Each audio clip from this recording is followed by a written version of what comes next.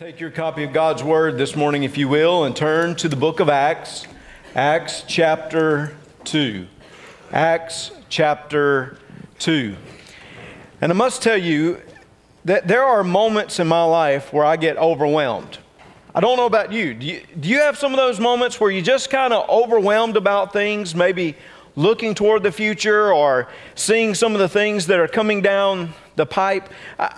And I feel bad about saying that this morning because I recognize that I'm here in this sanctuary and it's warm and I have, somewhat the attention of you all, and I'm not in Ringgold.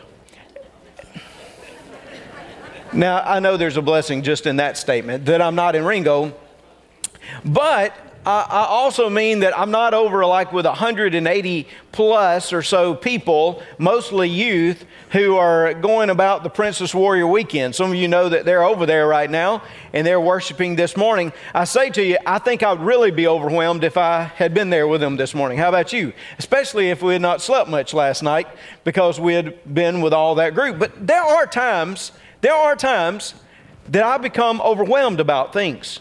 And I see what God is putting in front of me, and I just become concerned.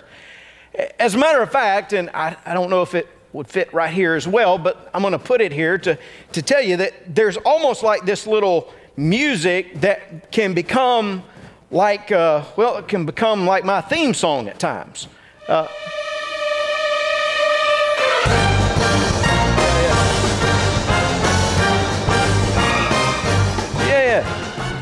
You ever heard that song? Some of you are familiar with it? Some of you have seen?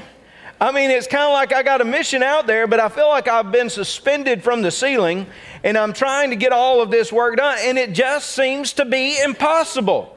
Huh? Have you ever felt like that? Like what God put in front of you. And you know God was the one that put it in front of you, that God allowed it to come, but it just seems like this cannot happen. I mean, it is impossible for you and for I to be able to achieve what God has called us to. Well, that may seem like your theme song sometime, but I want you to hear this morning, and I want to try to give it to you as clearly as I can, that with God, when He calls you to a mission or a task or a job, it is always possible because He Himself gives you the energy and the strength that is necessary for you to accomplish His purpose. He does it so that He can achieve the maximum glory for Himself and the maximum good for us. And that's the basic point that I want to show you this morning. Acts chapter 2, we're right in the middle of this impossible task, it seems like. Remember last week when we talked about Jesus ascending into heaven, He looked at His disciples and He said to them, "You will be my witnesses. You'll be my witnesses in Jerusalem, in Judea, in Samaria, to the uttermost parts of the earth." He said, this is what you are going to do. I'm going to leave you, but I've got a task for you. And I'm going to say, as I would think back, as I would try to put myself in their shoes, that it must have seemed impossible. Hear it again. You disciples, basically the 11 of you, I'm going to assign to be my witnesses. You're going to go right into Jerusalem. Remember, the heart of hostility. The place where the Savior, the place where your master was crucified, I'm sending you there first. And then I'm going to spread you out. You're going into Judea. Then you're going up to Samaria, into that area that has long held, again, hostility toward your people. And then you are going to the ends of the earth. If I had been a disciple and I had been journaling, I probably would have journaled some about the questions that I had, especially the task that God had given and how in the world we could accomplish that. Remember Jesus said to them, wait, just stay right there and the Holy Spirit's going to come upon you. So here for a week or so, they're waiting and they're listening, they're praying, the Bible says, they're in one accord. But can you imagine, I think if I'd have been journaling, I would have been kind of thinking like, okay, Jesus just ascended, and journal, Jesus said that we are going to reach the world. The world. We're going to take the gospel all into different regions. Again, I back up because I got to start in Jerusalem, where there is going to be persecution. Does Jesus know what an impossible task this is? Then I've got to go to Judea and Samaria. We got to go to the ends of the earth. Dear Journal, I've been talking to Peter about this. I told him that we better go ahead and get on Orbitz and Travelocity, and we need to find the tickets that we need. Dear Journal, Peter doesn't listen, but you already know that. Dear Journal, how could we possibly achieve this mission and this purpose? We know what Jesus said, but it seems impossible. And then Acts 2 rolls around. Acts 2 verse 1. Listen to the way Luke records it for us. He says, when the day of Pentecost had fully come, they were all with one accord in one place. And suddenly there came a sound from heaven as of a rushing mighty wind, and it filled the whole house where they were sitting. Then there appeared to them divided tongues as of fire, and one sat upon each one of them. And they were all filled with the Holy Spirit and began to speak with other tongues as the Spirit gave them utterance. How can you achieve the impossible? How can you achieve that which you just cannot even begin to fathom could be fulfilled? How can you achieve it? Through the work of God and the Holy Spirit coming and giving exactly what is necessary for you to accomplish your task. I say again to you today that you and I need to hear this. There is no task impossible with God's strength. All things are possible with Him. And you and I need to know that when God calls us to a task, when He calls us to a mission, then He will empower us with the necessary resources to fulfill that mission. He's not going to leave us. He's not going to forsake us.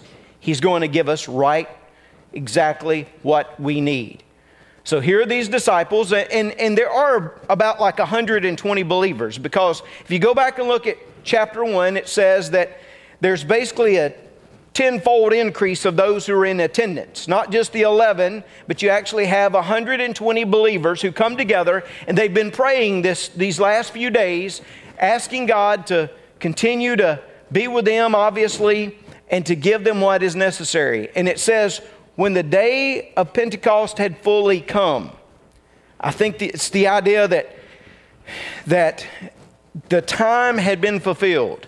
Exactly the way God intended it, God sent the Holy Spirit upon those believers to empower them and to give them what was necessary to fulfill their task.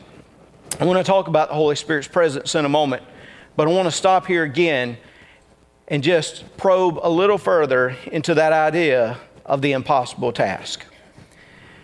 It seemed to be impossible that God would take a ragtag group of believers and launch a worldwide mission. It does seem impossible. Now, I know some of you look and say, well, again, it's the disciples, Peter and John and Andrew. You got all those people. They're so different from us. Are they really? Do you remember reading through those Gospels about these people? Do you not see that they are flesh and blood just like us? Do you not see that they have troubles and they have issues just like us? And yet, God chose them just like He chooses us now. And He chooses us to do things. And there are times that we will feel so unworthy and so inadequate. As a matter of fact, I would say that should be the norm in our life, that we feel inadequate to achieve what God has called us to achieve. I mean, there are going to be those times, right? A new job that you've been given, an opportunity that God has blessed you with. You think to yourself, how can I do this? An opportunity perhaps within your family. It may not even be by your own choosing. Perhaps you decide because of the situation that you have to raise your grandkids. Hey, God can give you the strength. You may feel inadequate, but somehow God gives you the strength and the opportunity that you need at that moment. God always seems to be able to work in the moment of impossibility to show His glory. I remember some years ago, obviously, I was at New Orleans Seminary, and I was studying. I was working on my doctorate. And first of all, just the idea that I would be able to do my doctorate, be able to work through those things. That was a work of God in my heart and life, that He would allow me to do that. But I would work on it, and man, there were some tough days. There were days when I was ready to give up. Any of you ever have educational experiences like that? When I was like, I am just stepping out. But in the midst of my doctoral work, I'd finished all my seminars. I got a letter in the mail from a church in Louisiana that asked me if I would fill out a questionnaire for them. I went and I looked at it. I don't know if I've told you this before, but actually it had come because of my professor, Dr. Reggie Auger, who was the interim at that church, and he had told them that they ought to look toward my direction. And one day we walked in and he said to me, hey, I need your resume, Reggie. And I said, hey, that's good, Dr. Auger, but I love where I am right now. It is awesome. People are getting saved. Things are happening. I get to hunt just about every day during hunting season. I don't need to go anywhere. Not looking to go anywhere. I really want to stay right where I am. He said, okay, I understand that. About a month later, I walked in his office. I was grading for him at that point as a teaching assistant, and Dr. Auger said, hey, I need to get your resume. I said, no, Dr. Auger, you don't remember. I told you about a month ago, I don't really want to give my resume. We're happy where we are. Leslie and I talked about it. We're good. He said, Reggie, you've forgotten something. He said, you have forgotten that this is a professor-student relationship, and I'm the professor and you're the student. You've forgotten that. And I said, no, I haven't. As a matter of fact, you will have my resume next week. As soon as I come back down here, the very next time I come to the campus in New Orleans, you will have my resume. He had passed it on. Again, I received this questionnaire. Didn't even ask him which church it was because I really didn't care. I'm going to be honest. Can we be real this morning? I'm a Mississippi boy. I wasn't sure I was going to fare too well in the state of Louisiana. And I knew he was in Louisiana. I said, I don't think I can handle that. And I know they can't handle me. So we just decided I didn't even want to know the name of the church until I got that questionnaire. Zachary, Louisiana. Looked at Leslie and said, where is Zachary? She said, I don't know where Zachary is. I said, I don't know either.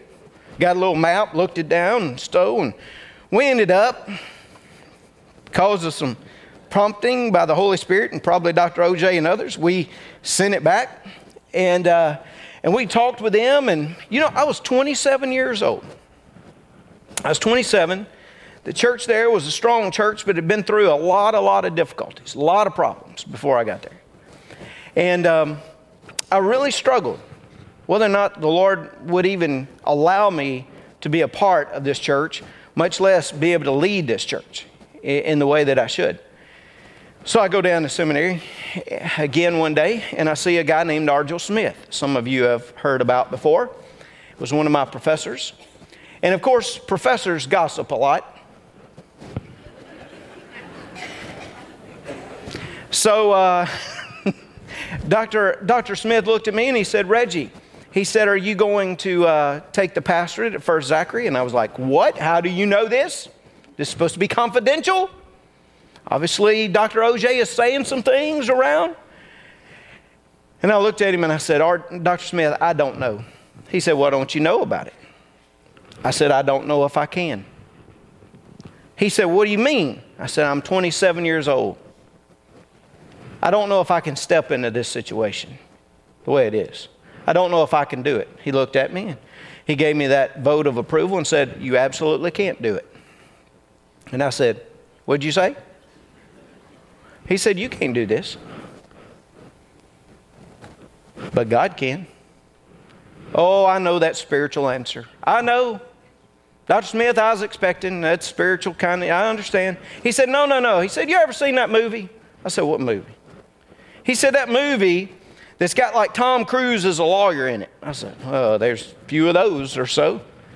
And he said, you remember, he said he's standing before the judge, and the judge looks at him, and the judge says to him, says, young man, are you in over your head? And he said, that young lawyer, represented by Tom Cruise, says, absolutely. He said, there are going to be some days where you say, I'm absolutely in over my head. I have no idea what I'm doing. And yet, that is when God will demonstrate His strength, His wisdom, and His power in your life. Because if ministry and our mission is only about what we can achieve, it's not much about ministry or mission then, is it? It's got to be what God can achieve through you. Now think about that.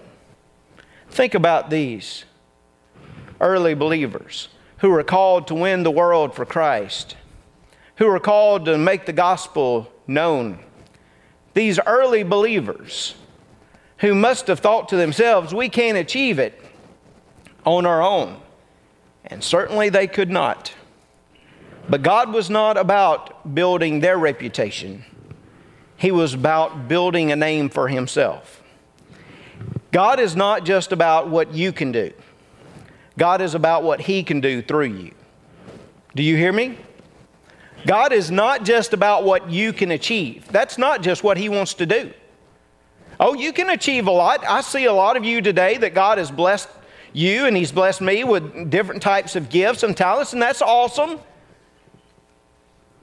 But we have a God that is not content on allowing you to achieve what you can achieve on your own. We have a God who wants to show His glory and His goodness by taking you and doing things with you that you could never imagine.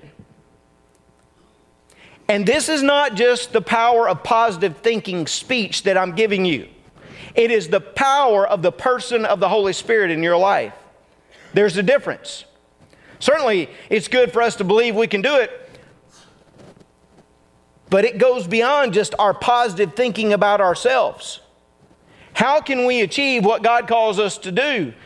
How can we accomplish a task that looks to be impossible? The only way we can do it is the Holy Spirit of God indwelling us and giving us exactly what we need so that He can achieve the glory. Kind of getting ahead of myself, but isn't it just awesome when God does something and it's just undeniable that it's God behind it? I think for every church that I've pastored, every church I've pastored, I have prayed, God, you do something in our midst. You work in such an incredible way that nobody else could get the glory for it. Only you would be recognized and praised for what occurred. God, I don't want a church that we see things in that people give all the credit to the preacher or the pastor. If only the preacher or the pastor, if he's the only one that can achieve it, then it's not much worth achieving. God, I don't want to just see things happen in a wonderful way just so that we can give credit to the deacons or the church leadership or the staff or the Sunday. No, God, I want you to do something so powerful in our midst that we know that you alone demonstrated your power and your glory.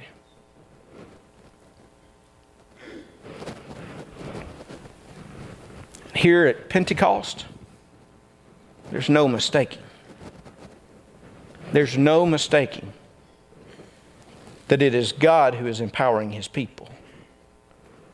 When Pentecost had fully come, when the moment had been fulfilled, when they're sitting there waiting for their mission, when they're waiting for their task, God descends. What a moment that must have been. Verse 2, it said, and suddenly there came a sound from heaven as of a rushing mighty wind. So here they are in this house, 120 or so of them. And all of a sudden, this phenomenon, this wind, it seems, blows through the house, or at least it sounds like it. Now, over the last couple of days, we've heard a little wind, right? Some of you, unfortunately, have seen some of the damage that wind can bring. But here it says it's like this loud sound. It's like this tornadic type of activity that comes through the house, demonstrating the presence of God. Don't miss it. In the New Testament, in the Greek language, the word pneuma, which refers to the Spirit, also refers to wind or breath. The Old Testament, the Hebrew, ruach, meant breath, wind, the Spirit. In other words, there was this presence, it seemed, of God that was found in even the wind, even His Spirit. It was a manifestation of His presence. There was a tornadic thundering that the people heard. And it says that over each one of them sat these tongues of fire. Fire, again, demonstrates the presence of God. Often it's associated with manifestations of God. If you look at the Old Testament and beyond, you will see it is the idea that God has come. The Holy Spirit has come. And they began to speak in tongues. I want to address that in a moment, but let me say this to you today. You and I need to understand the reality of the Holy Spirit, that He is the third person of the Trinity, that He came on the day of Pentecost, and that He came for the life empowerment of the church of the Lord Jesus Christ, and that the Holy Spirit is still here today. Now understand that when you look at this passage, you are looking at a passage that is describing to you what is happening. It is describing to you the reality of the Holy Spirit's coming here on this earth. I often remind people that the book of Acts is descriptive, not prescriptive. What do I mean by that? It describes to us what is happening. It does not mean that the Holy Spirit comes in the exact way every time. He does not say this is exactly how it happens each and every moment that the Holy Spirit comes. I would even suggest to you that the day of Pentecost was a unique moment. There was no other one like it. Certainly the Holy Spirit will come upon the Samaritans in Acts chapter 8. Acts chapter 10, the Holy Spirit will come upon the Gentiles, and you will be moving past this transitional period of God's work in the nations. But the Holy Spirit came. The pattern is different in Acts 2, in Acts 8, in Acts 10. Because it is not giving us the normative practice, the normative pattern in each case. He is just describing to us what is happening in the life of the church and how the church is being empowered. So you say all that. What does the Holy Spirit do? Without me getting too far off track. Some of you say, I think you already have. But without getting too far off track, may I suggest to you that each believer experiences the Holy Spirit when that believer comes to faith in Christ. And this is what occurs. Thanks to a professor years ago that helped me see this and understand it and remember it by the acrostic ribs. What does the Holy Spirit do when He comes into your life? At the very moment that you're saved, He regenerates you. What does regeneration mean? It means you are born again. Remember what Jesus said to Nicodemus? Unless you are born of water, which I believe He is speaking about a physical birth, and you are born of the Spirit, a spiritual birth, then you will not know, or you'll not enter into the kingdom of heaven. In other words, He said you have to be born of the Spirit. You and I, when we're saved, if we've given our lives to Him, if we've had faith and trust in Him, He births us into His family. We're regenerated. What else does the Holy Spirit do at that moment? He indwells us. The Scripture says, do you not know that you are a temple of God and that the Spirit of God dwells in you? 1 Corinthians 3:16. So at the very moment I accept Jesus as my Savior, the Holy Spirit comes and sets up residence in me. And He indwells me. As I said a few weeks ago, I get all of Him that I ever need. Because God doesn't just give us part of Himself. He gives us all of Himself. The Holy Spirit residing within us. He indwells us. He regenerates us. He indwells us. He baptizes us.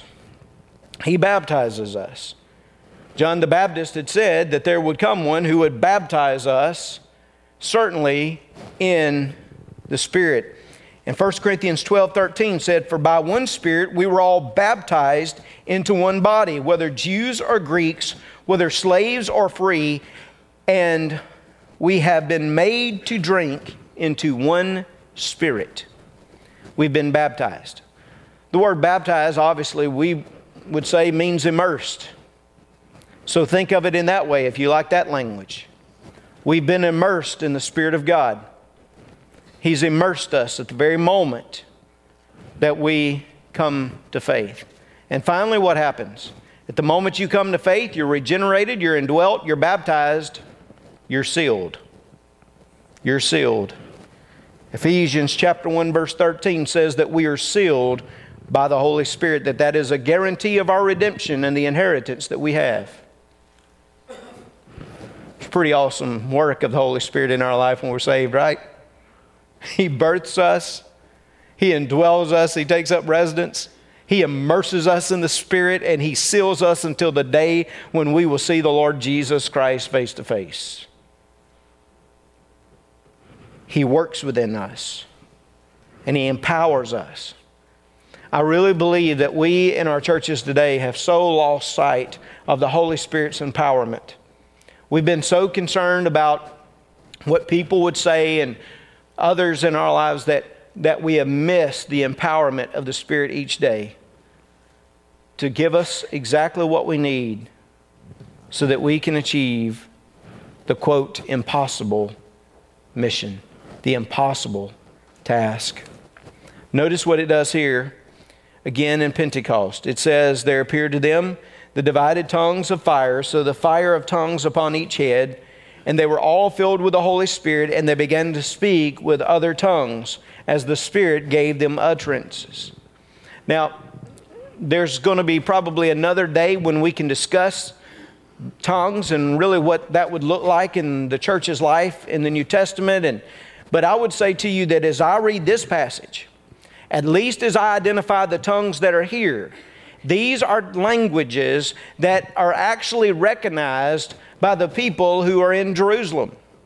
They understand this language. It's not an unintelligible language. It is an intelligible language. People can understand. Because it says, as you continue reading in verse 5, "There were dwelling in Jerusalem Jews, devout men from every nation under heaven. And when this sound occurred, the multitude came together and were confused, because everyone heard them speak in his own language. Then they were all amazed and marveled, saying to one another, 'Look, are not all these who speak Galileans? And how is it that we hear, each in our own language, in which we were born? Parthians and Medes and Elamites, those dwelling in Mesopotamia, Judea, Cappadocia, Pontus, and Asia, Phrygia and Pamphylia, Egypt, and parts of Libya, and adjoining Cyrene, visitors from Rome, both Jews and proselytes, Cretans and Arabs, we hear them speaking in our own tongues the wonderful works of God.' And so they were all amazed and perplexed, saying to one another, 'Whatever could this mean?'" The Spirit so moved on that day of Pentecost, in that fulfillment, that those early believers, and actually I think all 120 of them were counted in this number, that all of them began to speak in languages that the people could understand. Amazing. That all these people in Jerusalem, they hear, well, I bet they did hear something going on, don't you? They didn't have to have the sirens going off. They just heard this wind. They heard this speaking in the house, and people began just to come to see what was happening, to draw them and draw their attention. And then they began to hear. They began to understand. In some ways, it was like a reversal of Babel. Remember Babel, where God confused their language? Confused them because they would not listen to Him and spread out and multiply, so He confused their language. Now He is, in a sense, He is bringing forth all these nations, and they can hear and they can understand. Why? Because the Holy Spirit had come. God had a mission and a purpose. So what did God do? God said, I will empower you to do your mission. I mean, these were people, many of them from Galilee, many of them from that area that could not understand other languages. How in the world would God get out His gospel, His good news? Well, He just decided, you know what? The Holy Spirit can give the power for these individuals to speak and to bring my good news to the hearing of those who were there. Certainly that's what God did in so many ways, approving, sending His Spirit to empower the mission. Hey, a few weeks ago, I talked to you about how the Gospel of Luke was the power of one, or the use of one, how God brought one, the Lord Jesus, and used Him in mission, used Him in purpose. So you have the mission of one in the Gospel of Luke. In the book of Acts, you have the mission of what? Many. You remember when Jesus was baptized and launched His public ministry? What happened? The Holy Spirit descended as a dove, affirming and obviously empowering if you read the life of Jesus. Here we are on the day of Pentecost. The church, the many. What does God do? He sends the Holy Spirit once again to affirm, to launch, and to empower the ministry of His people. And all these who were there, Jews of the dispersion, they'd all come in for Pentecost. Pentecost was a feast that would have drawn so many. You might even suggest, and some have, that there were more people in Jerusalem on the day of Pentecost than there would have been on the day of the Passover, because the weather would have been better and people would have made the pilgrimage there to Jerusalem. And all these different, I mean, look at this. They're from all these different regions. Yes, they come from Jewish backgrounds, but they're all of the dispersion. They've all been scattered through the years. They've gathered back in, and here they are. And God, through the Holy Spirit, brings them into the hearing of the good news of Jesus Christ. Now, there were detractors. It says others mocked them. What did they say? They're full of new wine. They're drunk. They took away from the Spirit's work in their life. I love the way Peter answered, and I'm going to get more into his message next week. But look at verse 14. It says, but Peter, standing up with the 11, raised his voice and said to them, he addressed them. In other words, this was a serious moment for him to speak to them. And yet, he began by saying, men of Judea and all who dwell in Jerusalem, let this be known to you and heed my words. For these are not drunk as you suppose, since it is only the third hour of the day. He basically said, you understand it's just 9 o'clock. Most of us don't get drunk until after 9 a.m. in the morning. I'm not talking about the disciples, but he is like, come on people. He's kind of like, guys, I mean, they don't even really eat before the 9 o'clock prayer hour. So much less you think we're drunk. That's what he's saying. He said, that is not happening. He says, we're not drunk. Instead, this is what was spoken by the prophet Joel. And it shall come to pass in the last days, says God, that I will pour out of my Spirit on all flesh. Your sons and your daughters shall prophesy. Your young men shall see visions. Your old men shall dream dreams. And on my maidservants and on my maidservants, men servants and maidservants, I will pour out my Spirit in those days, and they shall prophesy. I will show wonders in heaven above and signs in the earth beneath, blood and fire and vapor of smoke. The sun shall be turned into darkness and the moon into blood before the coming of the great and awesome day of the Lord. And it shall come to pass that whoever calls on the name of the Lord shall be saved. He said, you understand, this is not some type of intoxication by alcohol. This is the empowerment by the Holy Spirit that God has given us so that we can declare. He said he was going to, and he has kept his promise so that we can declare that whoever calls on the name of the Lord will be saved. The day of Pentecost. It's been called the Feast of Weeks. Went back and did a little bit of study, just a little bit on the feast. And there are so many different takes upon the Jewish feast, but it was interesting that what I found is that some people associated it with the Feast of First Fruits.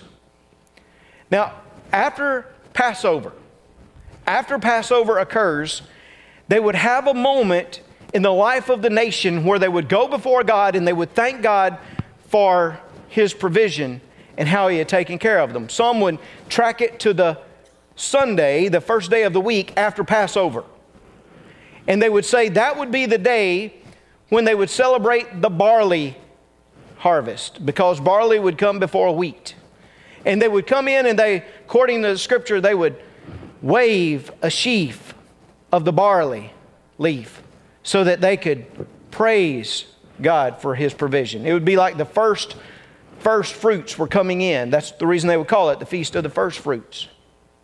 Well, if that's the case, even if it's around that time, it's a great analogy to the Lord Jesus and His resurrection on that Sunday, right? And the scripture does teach us that He was the first fruit, that He was reaped from the dead, and one of these days, you and I, thanks be to Him, we will be resurrected as well. He was just the first fruit of what is to come. But here at Pentecost, some 50 days later, after Passover, that's the reason the Greek Pentecost, the 50 days, the Feast of Weeks that would come. It would be to celebrate the wheat harvest, the beginning of the wheat harvest.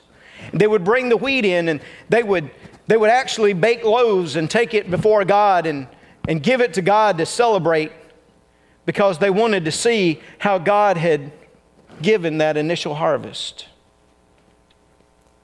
I've probably studied that before and looked at this passage, but I don't know if I'd ever really gotten this. Because the idea that the wheat was coming forth and it was just being produced and it was coming out of the fields and they were worshiping for what God had done. On the day of Pentecost, these people who come to faith in Christ, it's like the first ones brought in from the harvest. It's like the harvest is just beginning. The work is just beginning. You thought it was impossible. You thought it was impossible to go to the ends of the earth. And what I've done basically is bring all kinds of nations right here to Jerusalem so they can hear as I empowered you to speak in the different languages. Isn't that cool? I mean, God's going to truly fulfill it as we look through the book of Acts and you see Him going to Rome. But hey, isn't it cool just to know God's already showing them and confirming? I'm proud every now and then the Lord will just say, hey, let me confirm my work in your life. You know, I'm going to give you just a little bit of bits so you can see this is exactly what I'm going to do. Here there's affirmation and confirmation. And they begin the harvest. And for some 2,000 years, guess what's happened? The harvest has continued. People have been still sharing the same message. The message I share to you is the same message that Peter preached that day. Whoever calls on the name of the Lord to be saved. You can come into the family. Be a part of the harvest. Some of us who have been saved, same message I heard some years ago when I gave my heart and life to Him and when God brought me in to His family. Because this is the God we serve. The God who would take the impossible and make it possible. The God who would take our lives and bring us into His family. We shouldn't be surprised, by the way, because when I look at the book of Luke, the Gospel of Luke, and I see how a dead man can live again, I must know that through Jesus Christ, His power, the work of God, the Holy Spirit in my life, then anything is possible. Because I believe in a living King today. So you and I can see that which we deem to be impossible, and God can make it possible. Just this week, some of you have seen it. Some of you struggling through class thinking, I don't think I'll ever get this degree finished. And yet God's giving you extra strength, because that's the God who can work in your life. A friend of mine this week that thought, I can't stand and officiate my dad's funeral. God gave him the power and the strength to do what he thought was impossible. Some of you have seen addictions. You've seen sicknesses. You thought it's impossible for anything to happen with this. There is always possibility in the shadow of the Most High. God always gives possibility because He is the one who gives strength and resources. He is the one who has given us the Holy Spirit to live within us. I say to you today, for us as a church, as we look forward to this year and beyond and the nations that God has called us to reach here and beyond, He has given us everything necessary to fulfill His work. The harvest has already begun. Will we be diligent to be about the fields, laboring for His glory and His good? Let's pray together. Father, thank you for this morning. Thank you for these words. Thank you for reminding us that nothing is too big for you, that your mission is still straight for us, and that you still empower us to accomplish your task. God, I pray that your Holy Spirit that indwells within us, Lord, that it would continue to empower us as we listen and submit and surrender to Him, to who He is. And God, this morning, for people who are overwhelmed and they feel like it's impossible, some of the tasks you've called them to, you remind them right now that you haven't left them. You remind them that you've given them the power and the strength to accomplish what your will is for their lives. And may we be faithful. We pray it in Jesus' name. Amen. Would you stand?